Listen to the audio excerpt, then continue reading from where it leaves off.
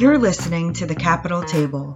Private capital markets have been evolving for many years, but never more so than in recent times. Take a seat at the Capital Table with leading experts discussing insights into the private equity and M&A worlds, and take away the knowledge you need to excel in a rapidly changing marketplace. We know this is one table you'll leave feeling full and satisfied. Hello, everyone. Welcome to this episode of the Capital Table.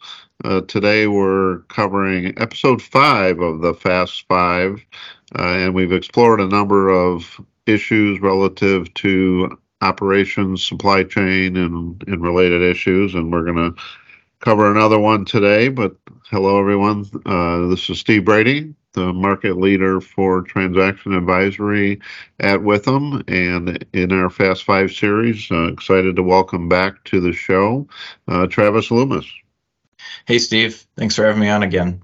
Always a pleasure. And as I said, we've covered a number of issues, and certainly I think over the course of the first 4 episodes covered things relative to supplier relationship management and how to more effectively manage the supply chain. But today we're going to focus on supplier collaboration. And let's start, Travis, with what is supplier collaboration and how does that compare to other supplier relationship topics we've covered thus far? Sure. Well, I think most people are familiar with the term supplier relationship management, which is essentially just forming stronger relationships with your suppliers to drive that accountability structure and alignment on both sides. But supplier collaboration is essentially building upon this alignment and moves it more into the next level of relationship building. And this allows for a little bit more of the highly collaborative and goal-oriented relationship that you are looking for with your suppliers. So basically it's a shift from a more static and reactive monitoring of reliability and compliance to an active relationship. And really what that means is it's promoting more shared projects, a deeper tracking of performance and value, and continued instances of collaboration, both big and small. Yeah, that's interesting. So what are some of the benefits of supplier collaboration? So the primary goal of every supplier relationship is to manage, a set of strategic goals effectively in order to drive value within the organization. And supporting this with that close collaboration, I think, has several benefits, not just for the procurement team, but the entire organization. And a couple of the key sort of benefits that I see with this is, first and foremost, becoming what I like to phrase a customer of preferred choice, or a preferred customer, essentially. And what that means is you sort of get that privileged, I'll call it VIP access to a supplier. You get in touch with their best people.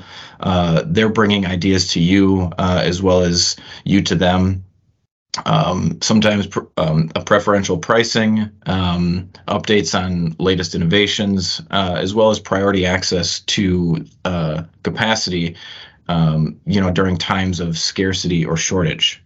And I think one-sided relationships undermine the potential for achieving customer of choice status, while that close collaboration can support that mutual beneficial outcome that I think both the suppliers and buyers are ultimately looking for.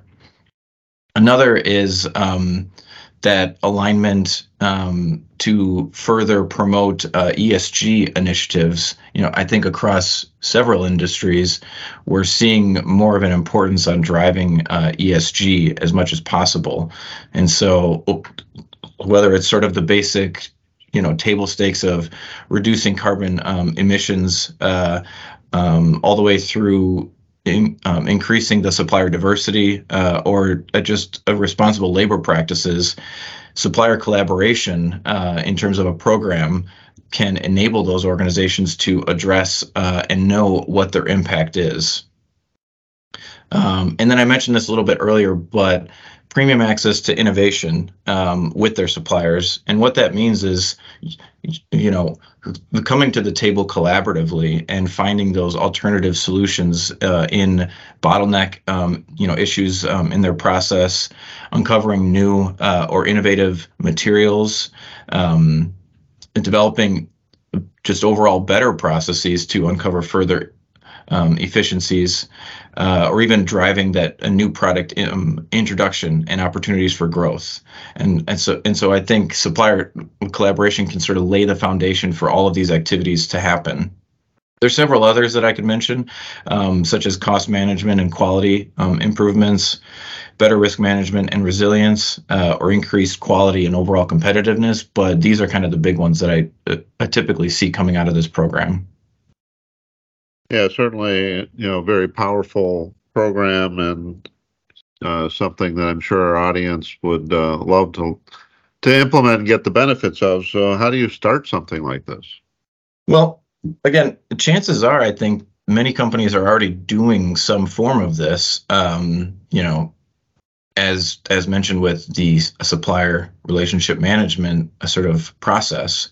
So now it's just kind of building it out into a more formalized program, which we've boiled down into more of a 4-step process. The first one is to define what the goals and scope of what your supplier collaboration strategy really looks like. So you need to have some clear objectives that should be brief and succinct, and are critical to the goals and objectives that you're trying to ultimately drive. And they should ultimately tie to the corporate strategy of the overall business. Within that, as well as to define the time frame within you want to achieve those goals. As we all know, I think trust in relationships, especially in the corporate environment, take time to build, especially if it's moving from a combative relationship to a collaborative one.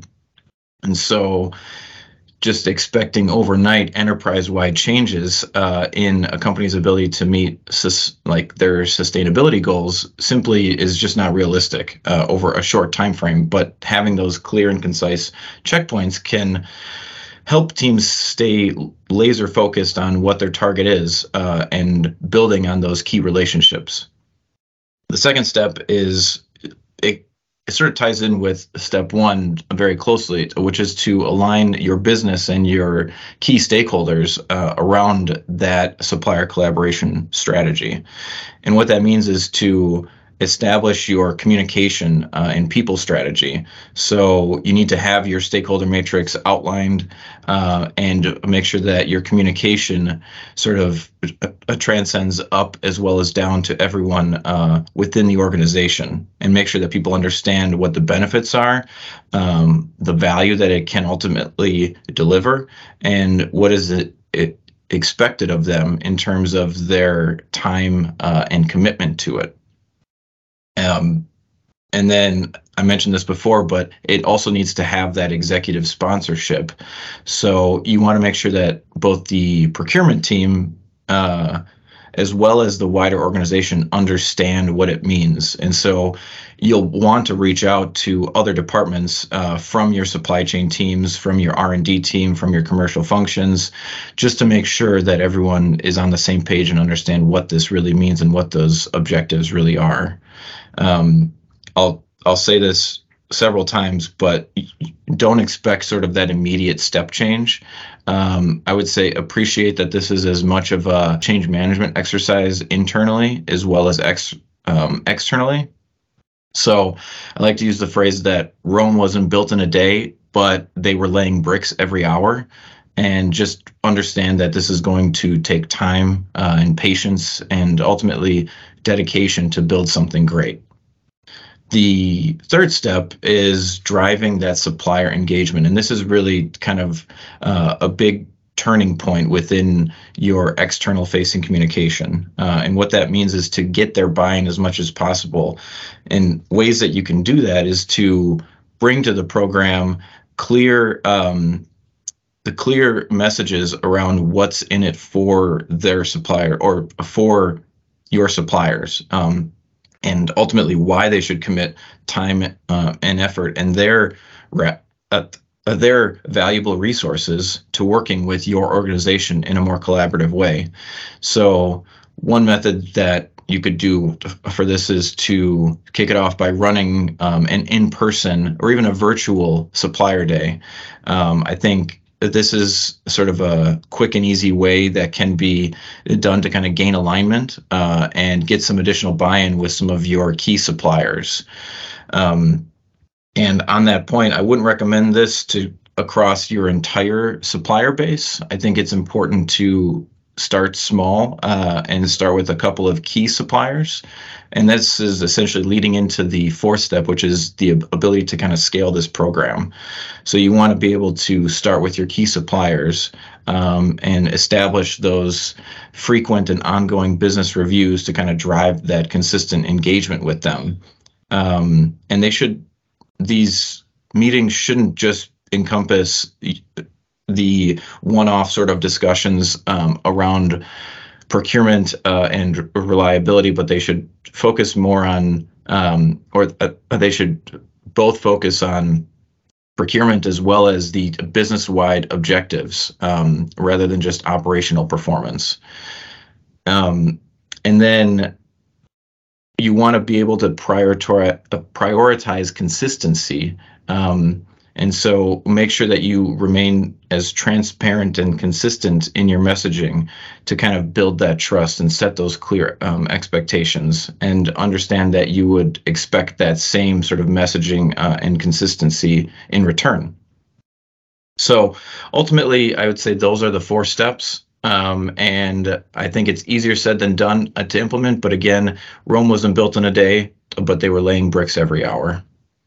Yeah, I love that analogy, and hadn't heard that one before, and certainly going to have to use that going forward. So, looking at building this process, what about the use of data and technology to enable this collaboration? Yeah, that's a great point. And I probably should have mentioned that earlier. So thanks for the reminder. But I would say companies should absolutely use data and technology solutions as enablers for this process. A couple of common pitfalls to kind of watch out for this, though, is to make careful choices about what your procurement technology stack really looks like, to ensure that you've got access to the data and the processes that are in line to support your wider collaboration efforts.